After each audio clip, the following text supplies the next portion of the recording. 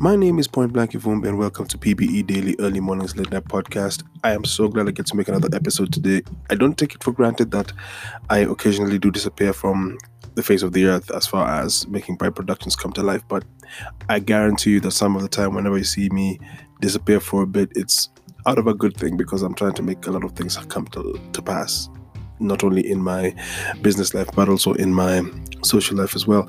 I've been able to kind of reflect to a certain extent on some of the work that I'm putting out, and I'm even trying to find perspective in some of the work I intend to create. I mean, the past 2 weeks I've had kind of a rough patch in trying to make sure I'm able to put things out, and it's interesting when in one night where you're finding yourself tossing and turning because you're not being able to sleep, and it's because ideas are floodgating again. I've had an experience like that before, and it's because I'm so close to the finish line with some work and I wasn't able to really make a lot of stuff come to pass. I mean, there was a 1 month period where I said on here all I've been painting was grass, and now all I'm painting is brick tiles on a ground surface.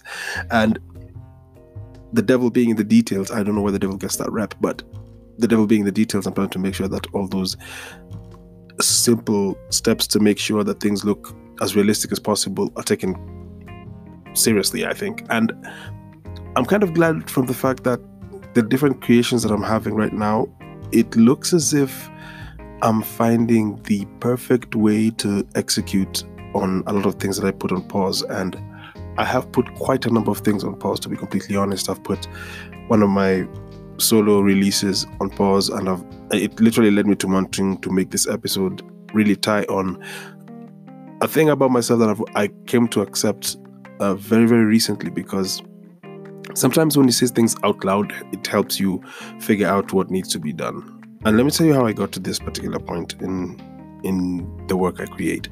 I initially had a drawing I was supposed to have ready by, say, today, so that it could be replicated onto a wall by a friend of mine who is probably one of the most prolific graffiti artists in the country. And being the person in the office who is doing this because the office requires it for purposes of production later, I do not want to make a concept piece that doesn't really reflect exactly the vision of every person involved in the work. And for days I wasn't able to make the strokes come to life, and thank heavens for the fact that in late 2018 and early 2019 I told myself I'd rather tell a client that I'm not able to do work, or I'd rather tell my partners when I'm not in a position to make something happen as quickly as they'd hope.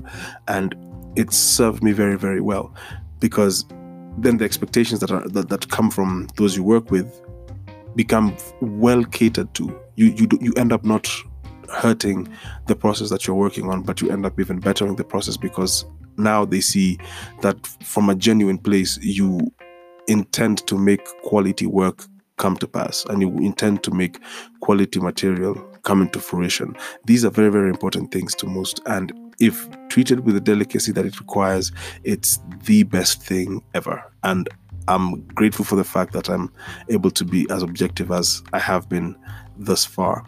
And what led me to even reaching now that this is becoming closer to the weekend and I finally am able to find the perfect idea.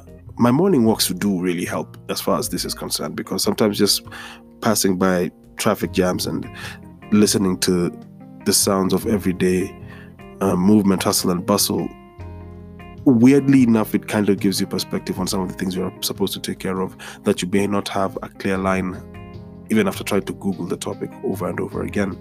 Say, for example, the 3 pages I'm supposed to have finished painting ages ago, but I'm stuck on them. And even when I try to tell myself that I'll just pause on this and pick up on that, I'm not able to, because it's gnawing at me.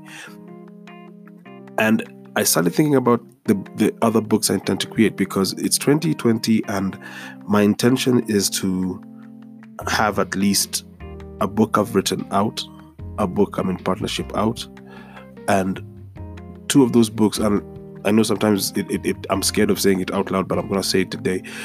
I intend to make sure Shadow Walkers number 2 comes out. I intend to make sure Rough number 3 comes out. And it's when I was making these conclusions to myself, because sometimes speaking things into reality is what you need. And I never try put marketing out of any of the books I'm creating, because sometimes the final page is drawn days to print and days to release, and it's literally because I think I haven't been able to figure out how to be on deadline mode at all times. It's damn near impossible to try to replicate the fight or flight sensation that makes you have your hand not shake when you're questioning what kind of strokes you're supposed to make. So sometimes I impose deadlines on myself that are impractical, because sometimes it just pushes me to have like this excitement to actually get the thing done, because it's almost as if I'm competing with myself. And the thing that led to this episode of the podcast is I fell victim to some of the successes I had in the last couple of books I released. Let me tell you if you haven't gone through the 100 plus episodes of this podcast, let me just introduce you to what my comic book life was like.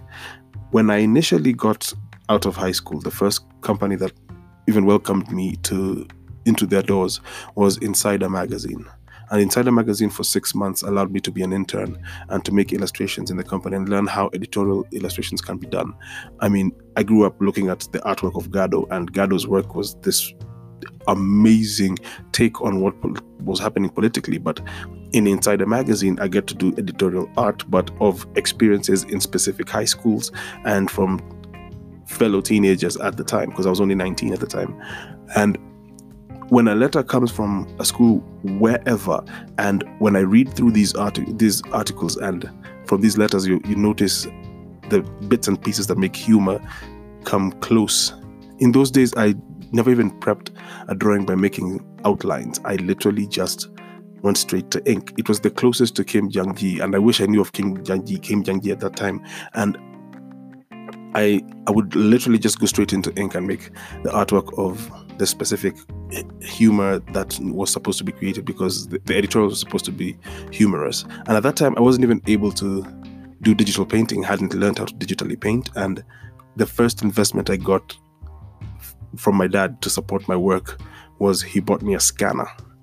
It was a BenQ scanner, and when planned obsolescence came to pass and I had to get rid of the scanner, it kind of hurt, but it was my first bit of tool, if you will, that told me that my pop really cares about the potential of life that I'm going to have in the future.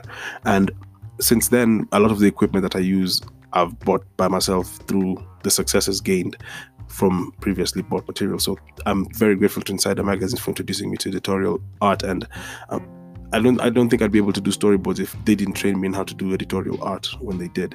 And since then, I was curious about publication, and I always did want to put out a comic book. And when I went through my dark period after working on Tinga Tinga Tales, and the dark period was only born from poor economic choices, poor relationship ideas and choices as well. And after all was said and done, the one thing that I felt I needed to do was really rejuvenate the things I wanted to do initially. I wanted to put out music. I made sure I put a mixtape out. I wanted to put out a comic book. I made sure I registered a company and made a publication wing of the company, because it's a production company, but according to its memoranda, I'm able to make televised productions. I'm able to make all forms of entertainment, be it print or be it recorded audio, or be it visually put together. I made sure the scope I had was wide on what I could create in my production company. And publishing my first comic book was very, very important to me. And I remember when I wrote it down, sitting in the room that I used to share with my late brother, and he was the guy who would cheer me on to make sure I made that book come to life. And when I finished the first book, I took a hiatus again, because I made a mistake of not having prepared the entire story arc for the series I wanted to make, because I felt the story should have at least 10 issues. In that, in most cases, I noticed a trend that was existing was storylines and story arcs would take 10 issues or 6 issues or 4 issues to start and finish. And as I continued to now properly research objectively about how comic book stories are made, I kept on revisiting those particular ideals. And it's now, thanks to how much more information has been put out, via YouTube, and how people are willing to share information on Instagram as well, and authors that are willing to tell the secrets of how they actually come up with ideas of how their books are supposed to be put out and how their productions are supposed to be put out. It's so informative nowadays that I'm able to learn so much without even going into a classroom. I mean, yesterday morning I came across something as simple as how come certain books are written the way they are, and maybe the successes of those books is because of the kind of authors they have around them and all that. And I think I'll properly objectively touch this specific train of thought in the next episode. Now, in putting out my first book and then getting in partnership with other people to make other books, my initial thought was I'm going to make comic books and sustain myself with it. And it kind of didn't go according to plan, because there was another graphic novel which me and a very close friend of mine, I consider him a close friend, his name's Ross, and him and I sat down and we said we're going to put something together, and we roughed out the idea. But the conflict I had was I was still sitting in my mama house, and it wasn't really about being home, but it was more about that I failed, and as a result I had to go back home and regroup. My pride got in the way, and as a result that book has constantly been shelved in regards to me revisiting it and actually illustrating it. And even my skill set, because I second guess myself whenever I figure out or I feel I can't put certain things in perspective, and my artwork has gotten so much better since then, and even my take on perspective and how to actually make my visuals look even more captivating. I mean, I didn't even know about the Franco-Belgian artists at that time. And so in time I joined a company that we ended up making a pilot for a show that never got picked up, and it was fully animated, and I got to direct it, and that was my first directorial debut. The few who watched it wanted to, it was, as per a clip of I watched this morning, stakes were high, and my partners, God bless them, they decided let's just make a film and then we go from there. And it's been 8 years of working on this film to see how far we could take it. And when that came to pass, it just, I wanted to succeed so much that I couldn't afford to not try and make more than one thing float, because I also wanted to have the ability to say I touched everything I had a mission to achieve. And years pass, and then I make the second issue of the book Home Guard, and I make the first and second issue of the book En Rough. And the second time that actually I got into writing, I became objective, because I'll tell you this, the script you saw for issue 2, for the few who've read my book, issue 2 of Home Guard, I scrapped the second script that I had, and I wrote another script, and I added more pages to those scripts in order for the story to have a bit more density and weight to it. And I got such great reviews for both my second issues that I will confess right here, sophomore jinx hit, and it hit very, very hard. Same way with my first mixtape in 2011, November. I made a piece of audio material, and it also was well accepted by my peers. It wasn't even about the audience itself. The main audience that really bought my first mixtape were fellow artists. And the thing that really, and I still carry it with me to this day, is all of them would ask me one question when they saw the mixtape cover. They asked me, like, is this all you, no collaborations? And I tell them yes, and they were grateful for it. And when even some of them put out on Instagram that I was part of their road trip driving listenership and being welcomed into the game again, because I felt like I had lost my place in entertainment, and entertainment welcomed me back with open arms. And then again, instead of rising to the occasion, again I started second guessing myself. So my sophomore jinxes kept on just coming up, and it literally has been, in the last couple of years, I'm trying to stay afloat as far as trying to finish things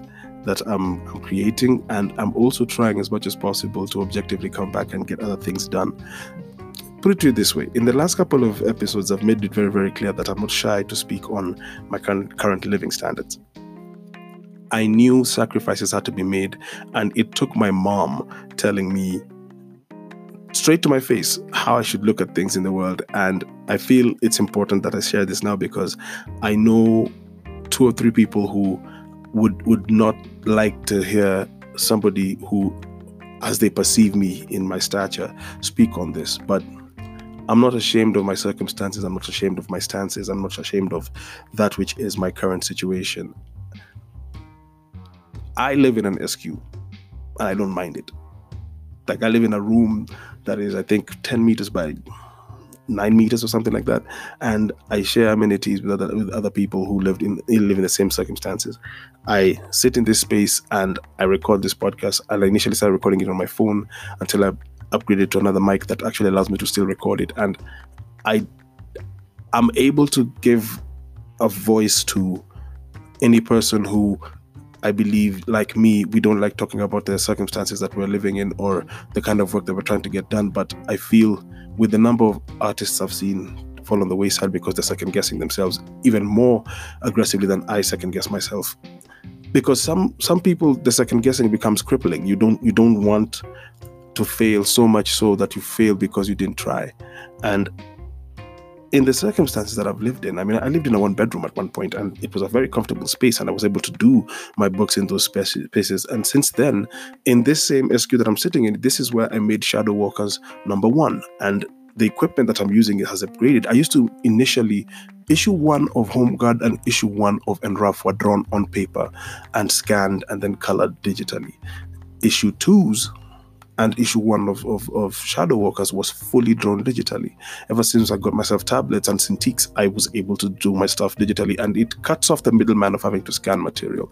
And maybe it's the closest thing to a version of me being eco-friendly, in that I don't have to buy the paper to put the sketches out. But I do buy Kartasi brand sketch pads. They're like little exercise books, but I treat them like sketch pads, and I make the thumbnails of how the pages are potentially supposed to be. Then I go digitally and either scan them or I revisit how those pages would potentially look thereafter. And sometimes having the panels sitting side by side helps me know how the book is going to play out. And I'm since then trying to find the perfect way to execute not only the work I create in the office, but the work I create at home. I'm drawing closer and closer to finishing a movie that I've been working on for the last 7 years, if I'm not mistaken. And I wouldn't say 8, because in the first year of getting into like independent animation and working as an animator for PBE Productions, the consultation work I've been doing has led to a pilot being created that didn't really go anywhere yet, because I think it needed this thing that has been worked on for the last 7 years in order for it to make sense. And no, it's not in the public domain. The closest thing to a public domain that you can see is probably the trailer on YouTube. And the trailer is, I think, more than 4 years old, if I'm not mistaken. And to many people, sitting and accepting that these things take time is very, very impossible. And in my case, with all my sophomore fears and sophomore jinxes, I'm glad I wrote Enraf #3. I haven't written HomeGuard #3 yet. I began and literally drafted 2 pages and stopped because I had other things to take care of which is fine to me. And I don't feel I'm failing too aggressively, because the fact that I still revisit these ideas, and I'm even more objectively thinking about how the arc should actually be treated so that the material comes out. Maybe the best way I can describe it is Griselda. When I heard about the recording group known as Griselda and the record label Griselda, these guys literally just made their music and had a data bank ready for them to release. The reason you must have been asking yourself, how come Benny the Butcher, Conway, or Westside Gun would just have the material constantly churning out in a 1-year period and have them be in concerts and collaborate and make all this material come to life, is because they are patient enough to make their work come to life, and also they put themselves in perfect circumstances in order for them to create perfectly. I'll give you a perfect example. Calligraph Jones I think he has his own studio space, because I've never seen him in a visual where he's recording in a different space. And because he can walk to his 9 to 5, which is music, and record his music, he's able to churn out as much material as possible. I've been trying to get myself into that kind of comfort zone where I can churn out material as much as possible. And I think by constantly being in practice of that which you do, you're able to make material come to life.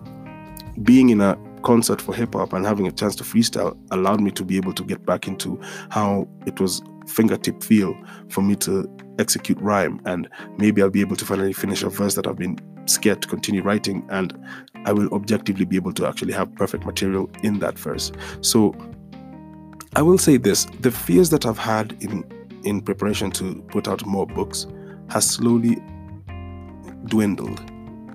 I'm not as afraid as I was before. I've gotten to a better position to embrace that which is coming and to fulfill that which is to come. And as that goes by, I'm glad that I'm older now and I can see things even more vividly than most others would. And because of that, I am eternally grateful for how time is such an amazing teacher, and how I haven't lost my curiosity to not only learn but to also see if the shoe fits. I mean, toss something towards the wall, see if it actually holds on to the wall, and if it holds on long enough, maybe you should just passionately find a way for a shelf to be there to actually hold it before it falls off. Vague, but as clear as I possibly could put it. My fears are slowly calming themselves. So say it with me: be Caesar or be nothing at all. Thanks for taking the time to listen to this episode, and for also constantly supporting this show and supporting me outside of even podcasting. And until next time, Uno.